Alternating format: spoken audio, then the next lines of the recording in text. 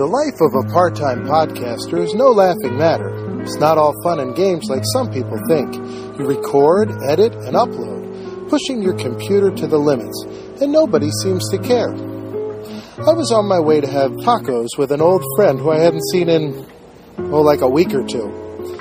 Craig Cohen, the self-proclaimed king of men. When I had talked to Craig on the phone, he suggested we meet at Sambo's. But it's not around anymore, and they probably didn't have tacos.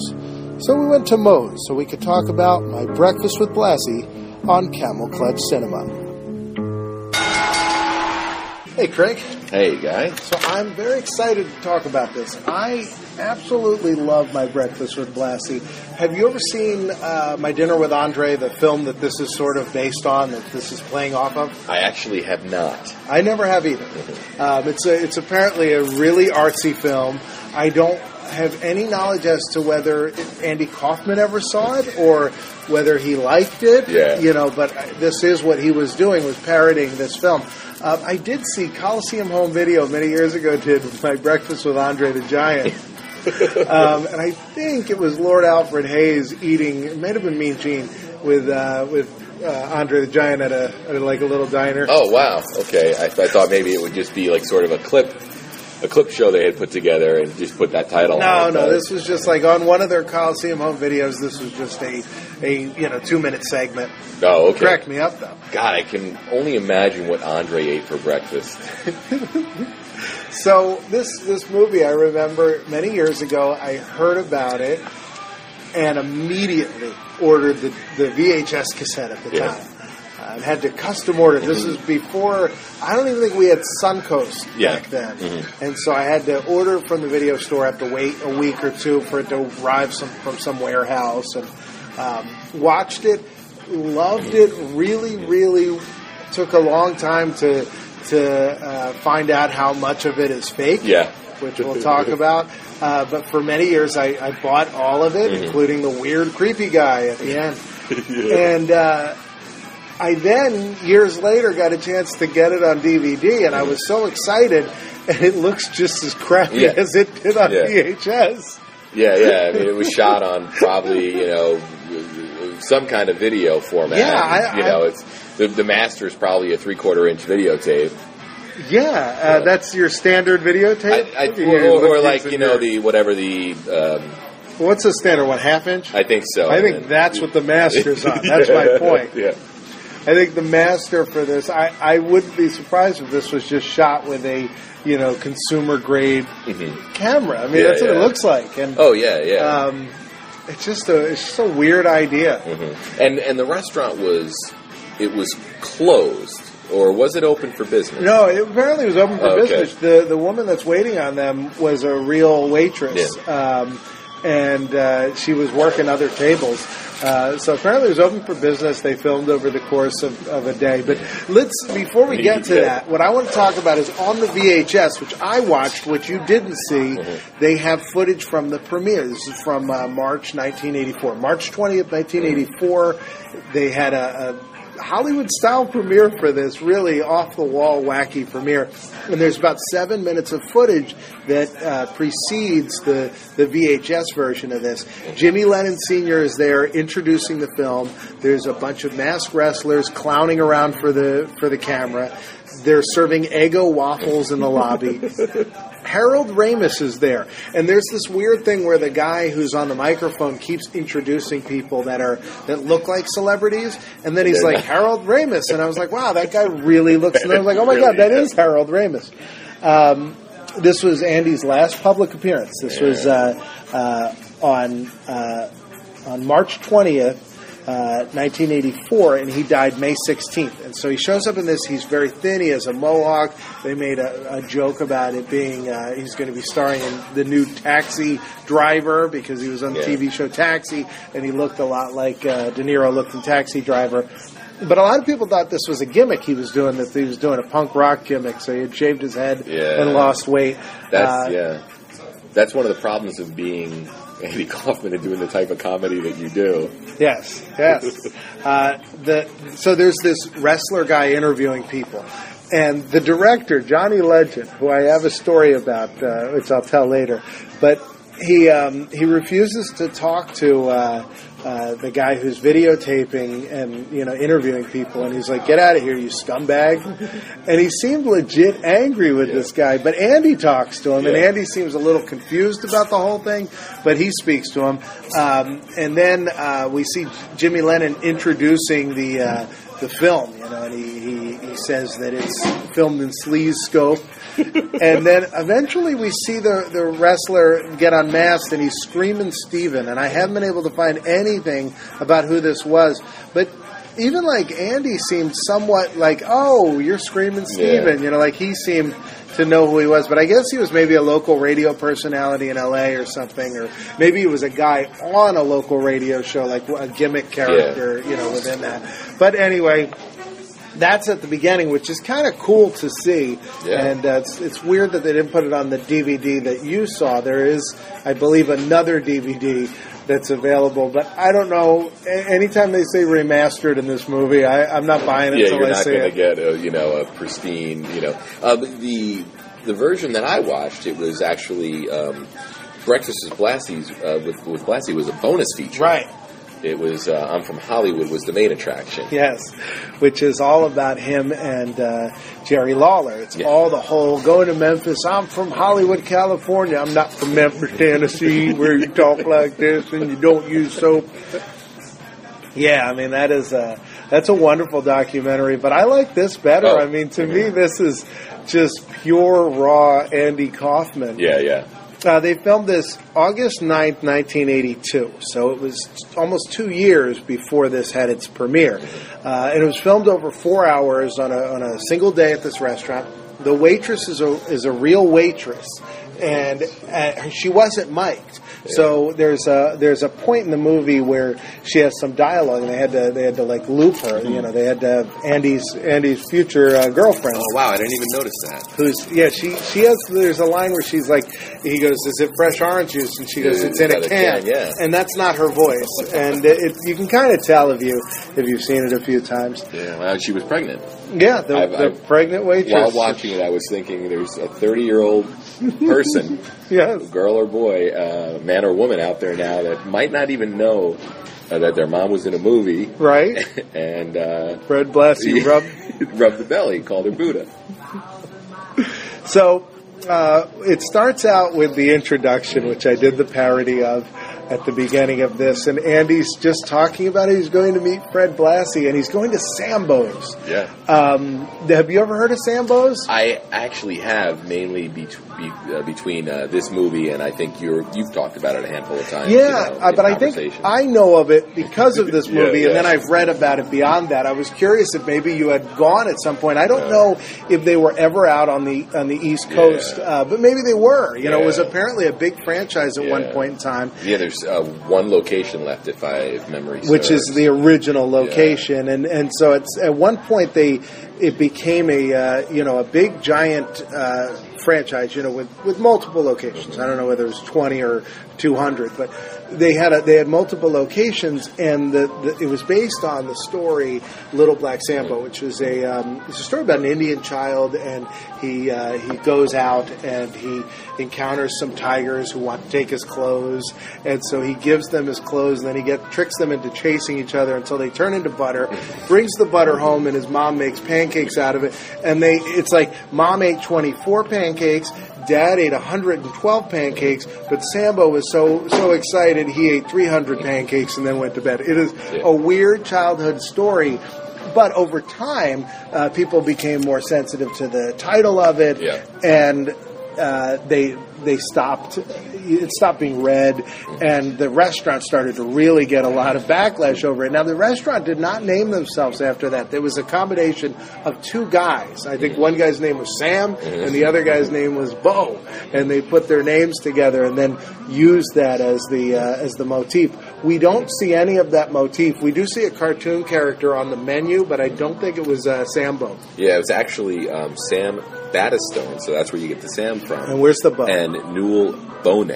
Yeah, so it's the first name and the last name. So I mean, they did know, that it had this book that they could attach it to, but that is where they put the two names together from.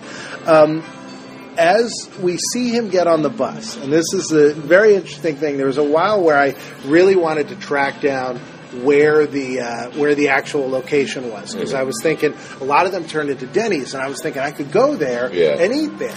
And so if you look in this shot, the first shot, you can see Andy walking near a Sambo's trash can, and then he gets on the bus, and he gets off the bus, the same location, and they're just filming from the other corner. So my guess is he got on the bus, rode around, and then got off the bus, and that was all one shot. The beginning and the end of the, so he doesn't start out at his apartment or anything. He starts out, on the corner, right on the opposite side of where the restaurant was. And they do a rotation or whatever. Yeah, exactly. He says that the bus fare is 50 cents. Talks about how you can get anywhere in the city for 50 cents. Yeah, and it hasn't gone up that much. Went up to 150, which is... I mean, it's a big jump from 50 cents, but it's been a long time. Yeah, it was either overpriced in 1982 or it's an incredible value today. I'm not sure which. Andy is all about the bus. He hypes it up, man. He's like, a lot of people criticize the bus, but you take that bus anywhere for 50 cents. So he gets on the bus. It's at 6th and Vermont, which is just by Sambo's. He rides the bus up and down Vermont Avenue, and you can see... you can see a lot of different locations when you look that are still there today. You see a lot of unique buildings. You see a weird, very colorful building, and still there, still very colorful. You see like a used car dealer, which is still there. A lot of the stuff that they pass by is still there.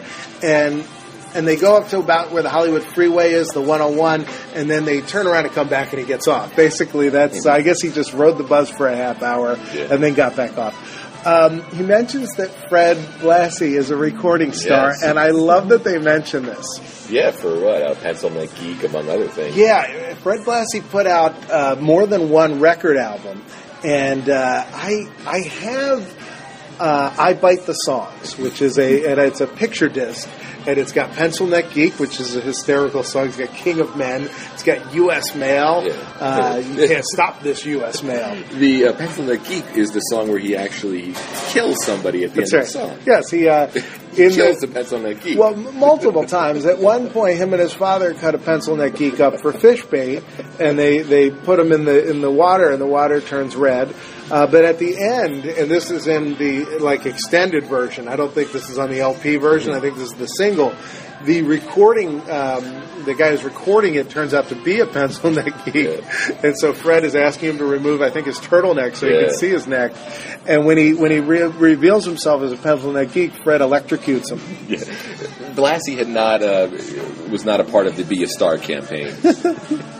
So they talk about their catchphrases, Pencil Neck Geeks, which apparently Fred Blassie did invent that. That's something that I had heard long before I ever heard of Fred Blassie. But that, and then Andy Kaufman's "Thank you very much," which is only his catchphrase if you say it like him. Yes.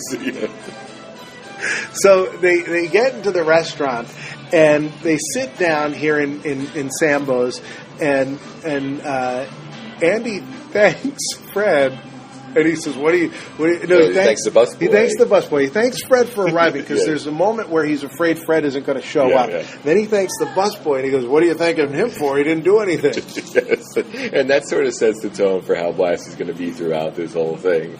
And you got to wonder how much Blassie was in character too. Oh, I think Blassie was in character until the day he died. Yeah. I think Blassie, from the moment he first wrestled till the day he died. So I think this was all in character. But I'm betting that Blassie didn't go out of character when if they were rehearsing or going through anything. I wonder if there was a point where the character became the man. You know what I mean? Mm-hmm. Like sort of like I think like Hogan today. Oh my God, yes. You know what I mean?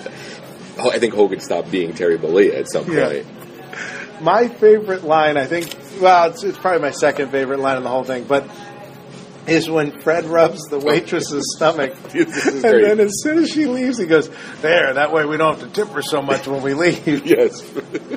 He calls her Buddha and sends her on her way. Yeah. So that's where she says that the orange juice comes in a can. Here's the order, by the way. I wrote this down. And there was a lot of thought that went behind this because, Andy's trying to really get a handle on what to order, and Blassie's, seemed pretty health conscious at this point, and he's telling him what's good for you and what's bad for him, and it almost seemed like anything Andy wanted to order. Yeah, so that's what I was going to say. I don't know that it's so much health conscious, because Blassie does get ice cream. I think what happens is everything that Andy wanted, Blassie just told him it was a bad idea, and Andy is really looking for Blassie's approval on everything he's ordering. Yeah. Andy, even after he decides he wants to get a waffle, he's like, is it all right? Blassie's like, I don't care, get a waffle. Yeah. But, so Andy orders, and I wrote this down, it's a large orange juice, 2 eggs scrambled, a waffle with a lot of butter on the side, and then some coffee with lots of cream. Blassie had sausage and eggs, no pancakes. He stressed that it's too much dough. You can't have that. They had cottage cheese and whole wheat toast and a glass of milk. And Blassie says he likes to dunk his toast in the yolk of his egg. Yeah. So we knew a lot after this about how Fred Blassie likes to eat. Andy mentions that his grandparents used to go to Japan. Yeah. Blassie was married to a Japanese woman. That's right. Yeah. He says he brings his Asian wife with him whenever he goes to Japan to translate everything. Now, they talk about a typhoon that had been on television in Japan. Apparently it was a big typhoon at this point in time, and he says that Blassie says, I don't really agree what they do over there with a lot of the violence that they show on TV. I don't really like that. And he talks about how they show people in the mudslides and everything. I looked this up. Super Typhoon Bess was a monsoon that spawned a tropical depression near, and I don't think I'm going to get this right, but it's Kwajain, Kowaljan? Sure. On July 22nd. Headed northwestward, became a tropical storm on July 23rd, a typhoon on the 24th. It sounded like a really, really bad superstorm, and it had 59 casualties and extensive damage. So I think this is what Blassie was talking about, although Blassie could have just been riffing on something he had seen way in the past. But he talks about Japan, and Japan is one of my favorite parts of his story. He talks about buying a file. Yes, to file his teeth down. Yes. He claims to have invented biting in wrestling. I don't have any reason to doubt that. He said that to get over, he took that file and he'd sit there and file his teeth, and people would watch it and go, oh my God, this guy's crazy. Mm-hmm. And he said that was going to be his way to get over, and it worked, and he got over in Japan. He talks about wrestling Ricky Dozan. And Ricky Dozan, very, very famous name in wrestling. He's not in the WWE Hall of Fame, so he's not as well known today. But he was a Korean-Japanese professional wrestler, and he moved from Korea to Japan to become a sumo wrestler. Very big guy, and he apparently is credited with bringing the sport of pro wrestling to Japan, and was a national hero. And they say his popularity was that as big as Santo, as big as Hulk Hogan. You know, he was it for a while over there. And so he talks about him, which is kind of neat. It was kind of neat that Fred brought up the name of an actual, wrestler. Yeah, this is actually pretty interesting overall, because I think a lot of people think of Blassie as just a manager. Right. Because a lot of people were exposed to him as a manager and never even got to see him wrestle. So hearing about that part of his career is pretty interesting. At least for me, it was. Because our age group, he had a cane by the time I saw him. Exactly. Yeah, that is what's kind of interesting about him. He was such a good manager. Yeah. I mean, he was just so over the top, and that voice was so good. And they continue to use him, like in all their promos for another, 10 years after. Even after he died, they still use him every now and then in promos if they can. Yeah, they did they used to open a couple of them with him in the empty bleachers. Yeah. We used to wrestle. They soar. Yeah, and it's their time. I think we talked about this though. I had learned that Blassie retired not because he wanted to, but because at the time he was wrestling, the wrestling was still overseen by an athletic commission, and he basically got aged out of wrestling. Yes, he was literally too old to pass the physical. Yeah, and he was as old as Hogan or or Flair. That's what I mean. It's funny to see a lot of the older guys going now and saying, "Wow, well, Blassie was aged out." Yeah. So we get this woman comes by to talk to Fred, and she gets Andy's autograph. We see Andy say grace before he eats. We see this conversation about hand sanitizing wipes. Which is great because it seems like Blassie carries a lot with him, and the one he gives Andy is dried out. Right. So then there's this whole bit about pouring water into it. He wants him to take a spoon and pour the water in there. And Andy goes to dip it in the glass. Not that way. Yeah. And even after he already does that, Blassie still wants him to go through the method of doing it his way. You get the impression that if you were hanging out with Blassie, you would have to do everything the way that Blassie wanted it done. Yeah. There's no question about it. There's a moment in this that I don't want to get too much into because we are in a restaurant, but there's the whole talk about why Blassie washes his hand, and it has to do with people's hands poking through tissue. So if you haven't seen the film, just keep an eye out for that. They talk about Jerry Lawler, and I love hearing this part of it. The feud with the two of them is just awesome and epic. It is really probably the greatest involvement of a celebrity in wrestling ever. Sure. Andy winning, 100%. Yeah. This was far more than even guys like Mr. T or Lawrence Taylor or any of the other guys you can think of. This Andy Kaufman went down to Memphis. He wasn't even going to WWF at the time. Yeah. Went down to Memphis and just stayed there and just wrestled and just became a bad guy wrestler. He wanted to do that more than he wanted to be on Taxi. He hated being on Taxi. And he went down there, at least from my understanding, he only wrestled women. And it was basically shoot-style wrestling. I mean, it was... Oh, the women? Yeah, absolutely. It wasn't, predetermined. It was like... Andy really had to beat these women, and there was, from what I understand, there were a handful of times where he really, was almost outmatched. Oh yeah, I watched, but he couldn't let a woman beat him. He was great. I watched a nightclub set he did. And first thing, the crowd hated him. And this is this is a really good lesson, by the way, looking at today's wrestling. The crowd loves all these heels, right? Yeah. You see all the big fans are like, well, I got to cheer. Andy Kaufman, people were paying money just to see him. And people are yelling obscene things at him, booing him the whole night, And this was a guy that did his job. He went out there, he wanted you to hate him, and he got you to hate him. And if he had to insult your mother, if he had to insult your wife, he would do it. And so he got out there, and they pick out women for him to wrestle. And they pull up these 4 women.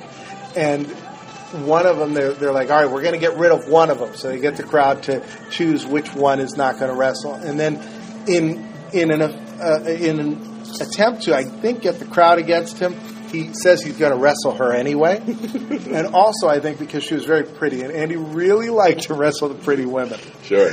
So Andy wrestles all 4 of them.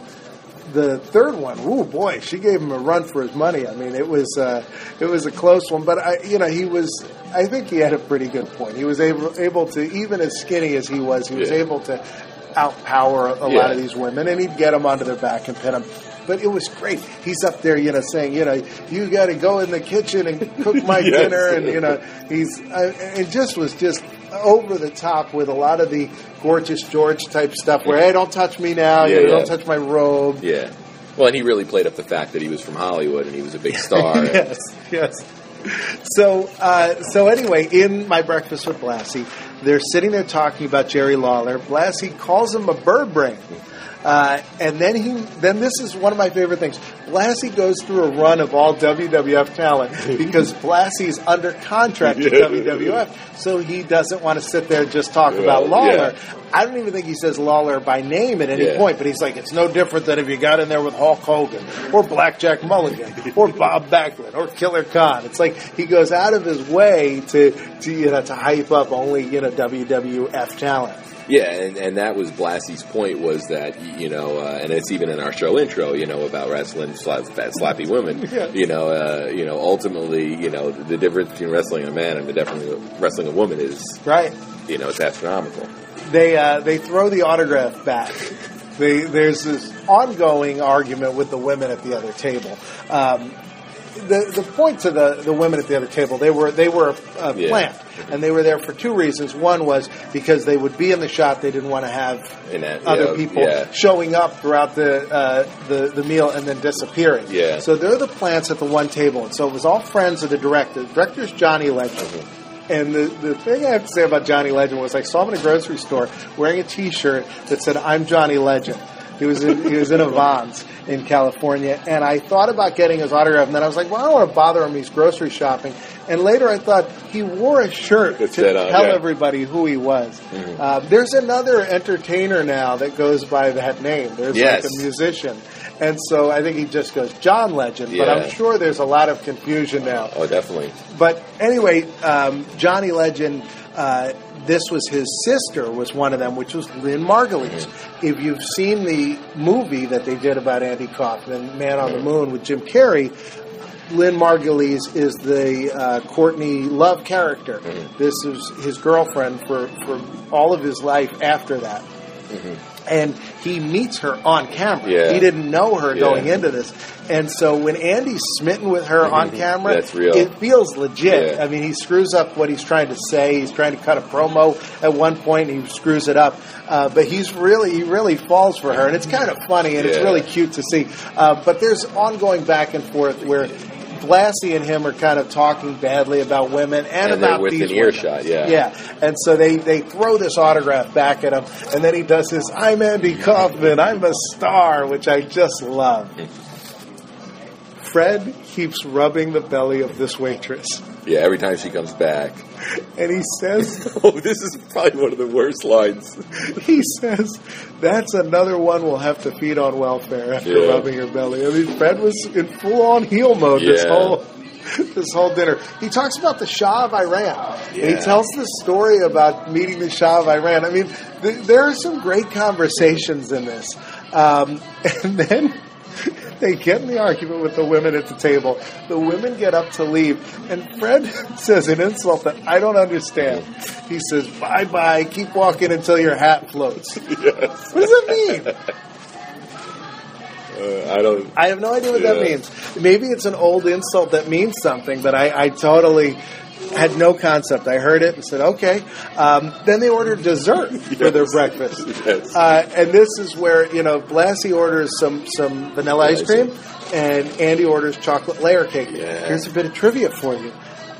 Vanilla ice cream is more popular than chocolate ice cream. Really? I read this the other day on a Snapple cap, so it must be true. Okay. I wouldn't have guessed that.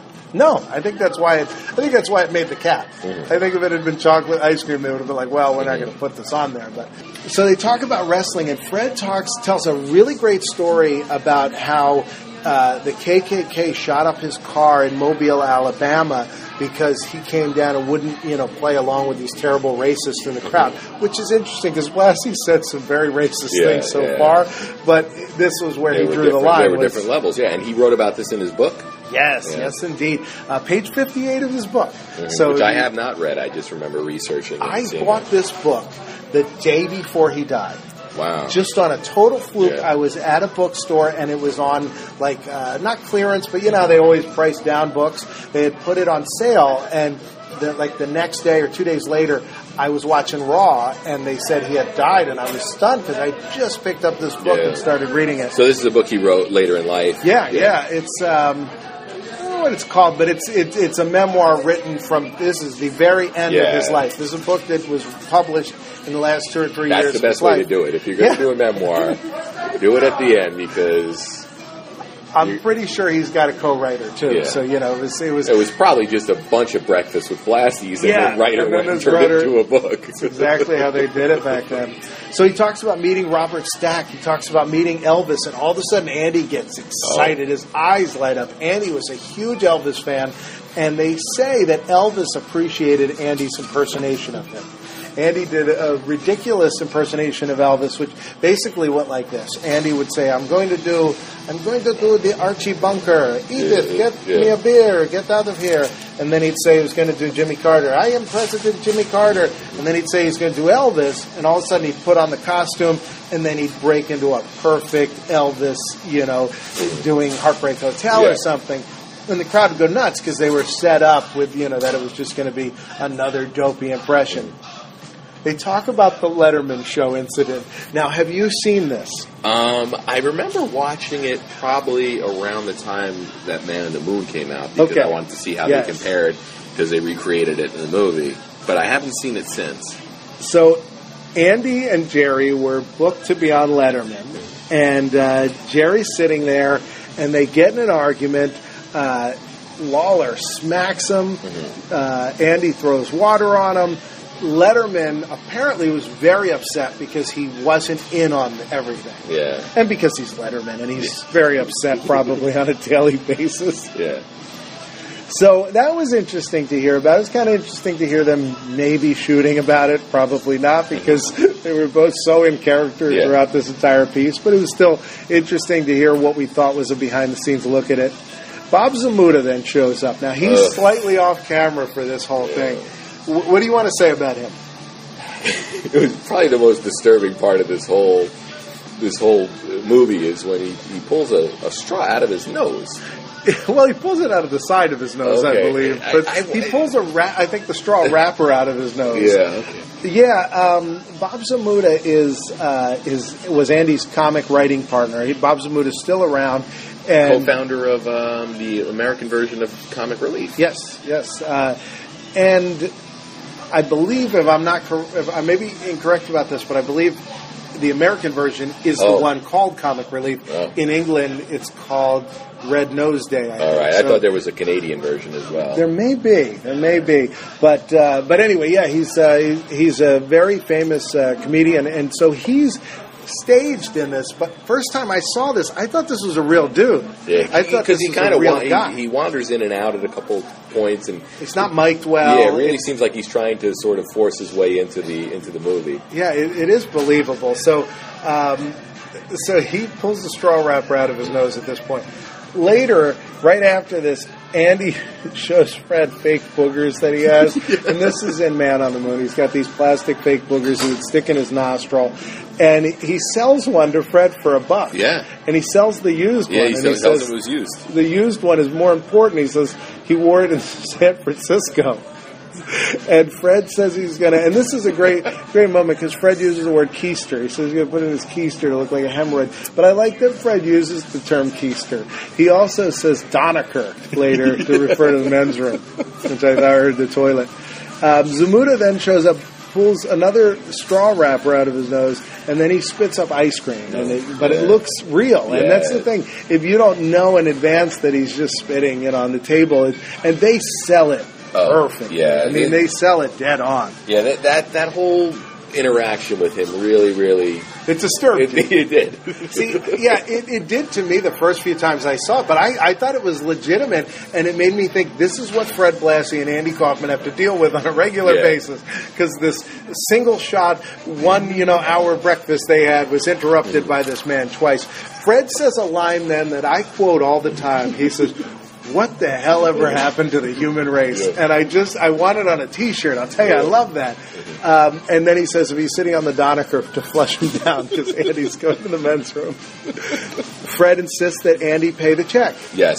And that I thought was just fantastic. And I think also at the beginning, Andy mentions that he's going to treat him to breakfast, and then by the end they revolve around to it again and almost do that bit again, like they reset on it. So Fred Blassie passed away at the age of 85 in 2003, left an indelible mark on the history of professional wrestling in my childhood. Yeah, I got to say, one of the last memories I have of Blassie was when they brought him out on a Raw, and he was in a wheelchair. Mm-hmm. And this was, I think, when the 3-minute warning was around, and they teased the 3-minute warning destroying Blassie. Right. And that was one of those, I mean, at the time they were doing stuff with Mae Young, where Mae Young was getting put through tables, and I'm like, please don't do anything to Mr. Blassie. It's one of those things where you're nervous the entire time. And I think that's the last time I remember seeing Blassie. I remember, as a side note, watching one night when Jimmy Snuka came out, and I was at a restaurant. Because this is back when wrestling was so big, you'd go to Fridays, and people would be watching Raw. And this guy that was near me at the bar was like, "Oh, that's so great. They're doing a tribute to Jimmy Snuka." I was like, "They're going to beat him up." And he's like, "No way." And I was like, "They're going to beat him up and they're going to humiliate him." Sure enough, all of a sudden he's like, "You've wasted 3 minutes or 2 minutes of my time," or whatever. You know what I recently learned related to the 3-minute warning is Rosie was one of the guys in the 3-minute warning. Mm-hmm. His brother is Shield member Roman Reigns, which I did not know, and I knew they were probably related because all the Samoans are I was going to say, all the Anawahi, I believe it's pronounced, family. Yes. I did not know that they were brothers, Yeah, no, that 3-minute warning, that was a fun gimmick. I really did like that. It got tired very quickly, but let's talk about Fred Blassie. Yeah. So Fred Blassie, he actually wrestled, and quite a bit. And it's funny because growing up, he was an old man. Yeah, yep. But then he lived like another 25 years and died at 85, which means when we were watching him in the 80s, he was in his 60s. Yeah. He looked like he was in his 80s. Yeah. He had the white hair, like not even like the gray, the straight white. Really good look. In this movie, he's got his version of a fanny pack. He doesn't actually wear it, but he carries a very small backpack that one could confuse as a purse. Yeah. Blassie was one of those guys that he aged well. He looked good as an older man, and there's some people that when they get old, hard-looking old man, but he looked like he was classy Freddie Blassie. He looked classy. He was his real name, Frederick Kenneth Blassie. Here are some of his wrestling names. He was Classy Freddie Blassie, Ayatollah Blassie, the Vampire, the Hollywood fashion plate, which they used in the WWE, and the fashion plate of professional wrestling, which I like. Born in St. Louis, Missouri. Yeah. And his finishing move was a swinging neck breaker. Okay, yeah. Very cool. And he had some signature moves, too. He had the stomach claw hold, which I guess was probably like the Von Erich thing, but just on your stomach. On your stomach. Yeah, you grab your stomach. And a chokehold, which I don't know how much of a signature move that could be, but I guess in the video game, people probably didn't choke each other back then. I mean, that was not civil, and Fred was known for being a very uncivil wrestler. Yeah. He came up with pencil neck geek to describe a carnival performer. A geek in carnival term is somebody that eats glass, bites the heads off chickens. It's why it's funny that now we use the term geek like, oh, I'm a geek. Look at what a geek I am. Yeah. There was a time where that was the lowest term on earth. This is why Fred sings about it. There's nothing lower than being called a geek. Yes. You'd rather be called janitor or, it's so far down there. Yeah. And Blassie did hold a couple titles in his career. Oh, my God, a couple. Read off some of these. All right, well, this was the years where you had the National Wrestling Alliance, which was a bunch of promoters that were all they were all interconnected, but fairly. Yeah, they cooperated with each other. They would do talent loans. So down in Florida, he was the NWA Southern Heavyweight Champion one time, and also the NWA World Tag Team Champion in Florida with Tarzan Tyler, who I've never heard of, but sounds like a great gimmick. It's great, yeah, exactly. In Mid-South, he was the NWA Georgia Heavyweight Champion one time. He was also a tag team champion down there with Kurt Von Bronner and Bob Shipp, and also Eric Peterson, a bunch of guys that, again, I'm not familiar with. He was a class of the NWA Hall of Fame, class of 2011. Because everybody had their own Hall of Fame. Yes. Even before WWE. I think WCW had one first. But there are a lot of other Hall of Fames out there, and there is certainly a claim that some of them are more legitimate. Yeah. And then he was also a part of what is now NWA Hollywood. Back then it was the North American Wrestling Alliance World Wrestling Association, Los Angeles. Right. He was their heavyweight champ. He was their American champ. He was a tag team champ again. He was the heavyweight champ, international tag team champ with Don Lee Jonathan, WWA World Heavyweight champ. So, a lot of different belts. He looks like he worked his way around the country. Yeah, and he did get into the WWE Hall of Fame. He was in the first class, 1994. Andre the Giant is the first person inducted. And he was a sole inducted. Yeah, that's how they started. They started the Hall of Fame because when Andre died, Vince wanted a way to acknowledge his career. And so he created the Hall of Fame. There was no ceremony or anything. He just created the Hall of Fame to credit Andre the Giant. And then the next year they put together a class. And so Blassie was big enough. He was in the very first class. In the 1970s, he became a face. He was originally, was a heel for most of his career, but he became a face. He feuded with Rocky Johnson, which is The Rock's dad. He managed The Rock's grandfather, by the way, at some point in his career. And he had a very famous feud in Southern California, 1971, against John Tolos. And he talks about John Tolos on his record. He actually cuts a promo on him on the I Bite the Songs record. John Tolos, a lot of people may remember as Mr. Perfect's first WWE manager before he was replaced by Bobby Heenan. He was Coach John Tullis.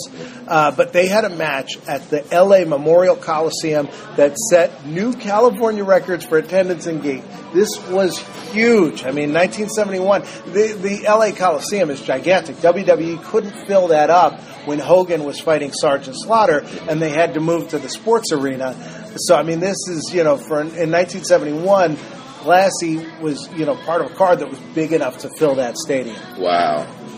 And very famous for his career in Japan, which they talk about in the movie, and, just how incredibly terrifying he was to the people of Japan during his matches with Ricky Dozer. No, he was 6 foot, 220 pounds when he wrestled, so especially over in Japan, that's a giant. And I don't think he carried around his little purse. So, who are some of the guys he managed over the years? Well, Nikolai Volkov. Yes. So Nikolai Volkov and Iron Sheik managed them when they were tag team champions during the WrestleMania 1 time period. When when they would come down, he would wear the Ayatollah headdress, and then Blassie would introduce them, and then Sheik would do, or actually first Volkov would sing the Russian national anthem, and Sheik would do the USA Hockey Bull. And so he was in there. He was also, when Sheik wrestled Hogan, he was his manager in the corner. Yeah, which is interesting because at some point Blassie managed Hogan. When Hogan was a bad guy, when Hogan first came in. I believe also in WWF, I think it was probably still WWF, but against Bob Backlund, he would manage him. And this was when Hogan was the fashion plate as well. This was the Thunderlips character, and he had that hat and the feather in it and everything. Blassie managed Hogan as well. And he actually managed a bunch of wrestlers who have a Camel Clutch Cinema connection. They're guys that we'll either talk about or have talked about already. So guys that have been in movies. Yes, George the Animal Steele, who was in Ed Wood, which is a movie we're going to get to eventually. Oh, such a great movie. Toru Tanaka, from, I think most famously, The Running Man with Arnold Schwarzenegger. He was Sub-Zero. Now he's playing Zero. Yes. Yeah. He also Jesse Ventura, who's in Predator. Yes, indeed. Adrian Adonis, Blackjack Mulligan, Big John Studd, Kamala King Kong Bundy, who we talked to. Let me interrupt you real quick. Big John Studd has a great appearance in a Jackie Chan movie we need to watch sometime. But King Kong Bundy, we talked all about that movie. He did Fight the Panda Syndicate and a little bit about some of his other films. I mean, it really, if you look at it, it's really a list of pretty much if they wrestled in the 80s, there's a good chance that Blassie was connected to them at some point. Now, his music career, 1975, he recorded King of Men and Pencil Neck Geek. Now, Blassie talks through these songs, but there is singing on Pencil Neck Geek. And the singing and all that stuff was performed by Johnny Legend. Oh, okay, wow. So Johnny's all over Blassie's career, so it makes sense that that's how the two of them were put together. Andy Kaufman. Yes. I just love this guy. He was 35 years old when he died. Died of lung cancer. He was not a smoker. No, he's a non-smoker. It was one of those rare. Well, I don't know how rare that is, though. I think it's mostly associated with smokers, and smokers get it far more than non-smokers. But I think lung cancer is no different than stomach cancer. It's a cancer that anybody can get. But he's probably one of the most public non-smokers. He was a very health-conscious guy that sadly got this disease, but just such a funny guy, and he was very much like Tom Green, who I really like. I think Andy Kaufman was better at being Andy Kaufman than Tom Green was. But he was sort of very similar to the archetype for that kind of a thing. The uncomfortable comedy almost. Where it seemed like Kaufman was really good at doing the anti-comedy thing. He came out and performance artist. Yeah, one point he read The Great Gatsby to the audience, the entire book. From what I understand, and on YouTube you can watch parts of that. So I've heard that it didn't take that long to clear out the theater, so he never had to finish it. But he would turn on the audience if he wanted to and just bore them. Just bore them silly. I mean, that takes a really, really confident performer, to not. And this translated to his heel personality in wrestling. To not care about what the audience was thinking. It was doing what you set out to do, and regardless of the reaction, just keeping your foot on the gas pedal and continue to drive along. This is important about this. what you have to look at with his career as a celebrity going into wrestling is Dennis Rodman went into wrestling and was a bad guy, right? Yeah. Other people have done that. But what Andy did that was different was he was an unsympathetic, wimpy heel. Yeah. He went into it coming off like a wimp, a jerk, and everything else. Yeah. And I mean, there's nothing positive. If you look at what he was on television in the wrestling thing, nobody would want to do that. You're like, oh, everybody's going to boo you. Yeah. You're going to look like a wimp. You're going to get beat up. And you're going to come off like a jerk. And everybody that watches you is going to hate you for it. Yeah. And it's this is at a time when people regard wrestling as being a real sport. Yeah.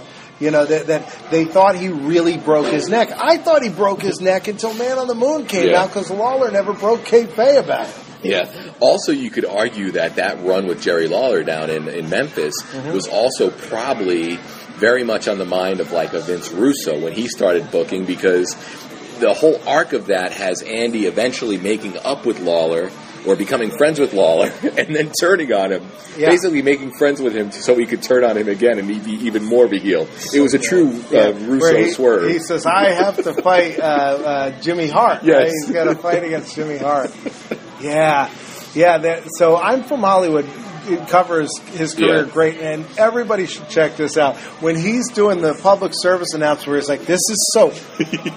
You should use this." And he brings a woman out and embarrasses her. Yeah. Oh God, he's like he just beats her up on camera, and it's real. It feels real. Yeah. There's so many great moments in his wrestling career, and they're chronicled pretty well in that. Yeah. There's another DVD that came out which has more footage, which I've seen, which has a lot of, it has the nightclub performance I was talking about, and a lot of just extended, sequences where you get to see a lot more of these things instead of a quick cutaway with a weird song recorded over top of it. Now, he passed away, so all we can do is speculate, but I mean, the way he was going and the way he was seemingly able to leave Hollywood or devote more time to wrestling than he did to Hollywood, you can only imagine where he would have gone in the wrestling world. Yeah, it's surprising to me that he hasn't been put into the Hall of Fame by WWE because they love the Hollywood connection. And Lawler maybe they're waiting for after Lawler retires because it'll be a moment where they can bring Lawler back to give a speech to accept it. So, perhaps that, it'll be something we won't get for another 20 years. But I really think it's something we should get at some point because it's also such a great portion of Lawler's career, and it would be really cool. I don't know how much of that footage is owned by WWE now, but it would be really cool to see a really cool set, instead of just I'm From Hollywood where you get an hour of this, to get a better overview with some interviews looking back on it and stuff. And his ring gear, he did not wrestle in the traditional, ring gear. He wore a long sleeve shirt. Yes, he had basically like white long johns with black shorts over them, and then wrestling shoes. The only modern comparison I can make, and I think we talked about this on our celebrity episode, is John Hader from Napoleon Dynamite. Napoleon Dynamite, who wrestled as a heel on Raw as part of a tag team, and imagine if he came back every week. Then we would almost get close to what Lawler, to what Kaufman did. Exactly. So this movie premiered at the New Art Theater in Hollywood, still there, March 20th, 1984. So 2 years later from being filmed. Yes, so it stuck around, from 2 summers before. And he and Lynn had a going away party that night because they were going the next day to the Philippines. And this is covered in the movie. With the faith healer. So he went to a faith healer. He saw that the guy was a sham when he was down there. And then he died on May 16th, 1984, very shortly after this movie came out. And at his request, Fred Blassie sat in the front pew with his family. That's wonderful. This is a guy who was really close to Fred Blassie. Blassie said he cried his eyes out during the funeral.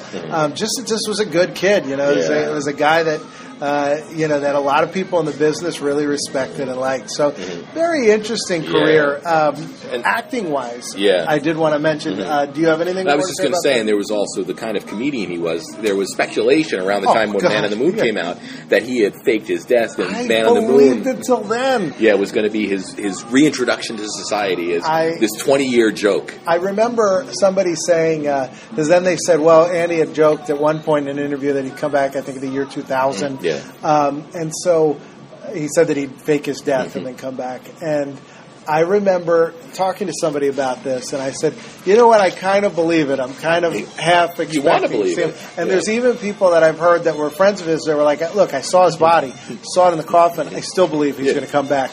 And I wanted to believe it. And I remember talking to somebody about Elvis, and I said, Elvis didn't really want to hide from his fame, but this is a guy that I could see saying, I'm going to play this out because this will be a lot of fun, But sadly, he is long gone. He's got an interesting filmography. Yes. He acted on a lot of sitcoms. He did a movie called God Told Me To. Did you ever see Larry this? Cohen movie. Yeah. It's like a sniper movie. It's and Andy's a cop that is, well, he's actually just a killer, dresses up as a cop and kills somebody during a parade.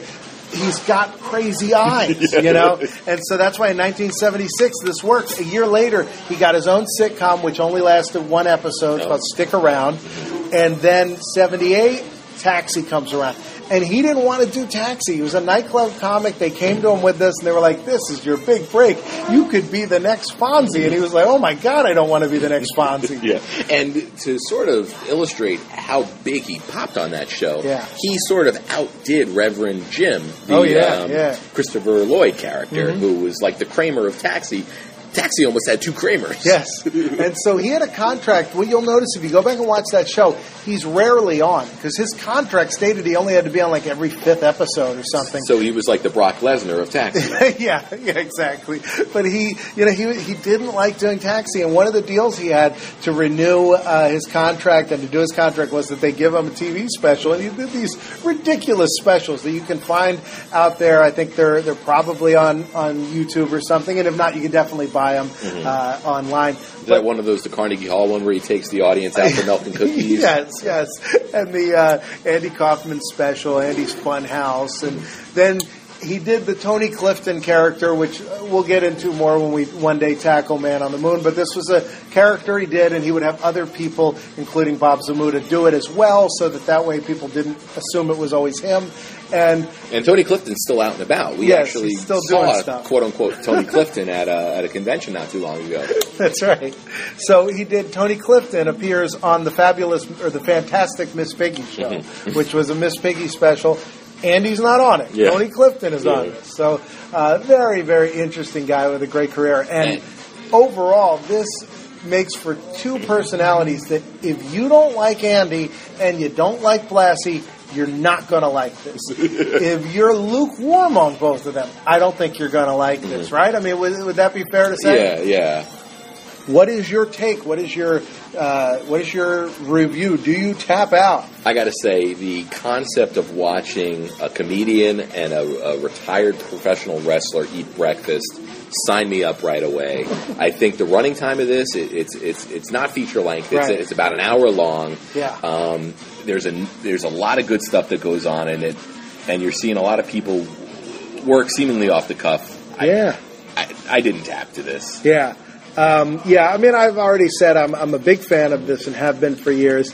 I've recommended it to people, and I've recommended it to people that have hated it. So I may be doing that right now because some of you may go out and seek this out. This is one of the best films that we've reviewed for this reason.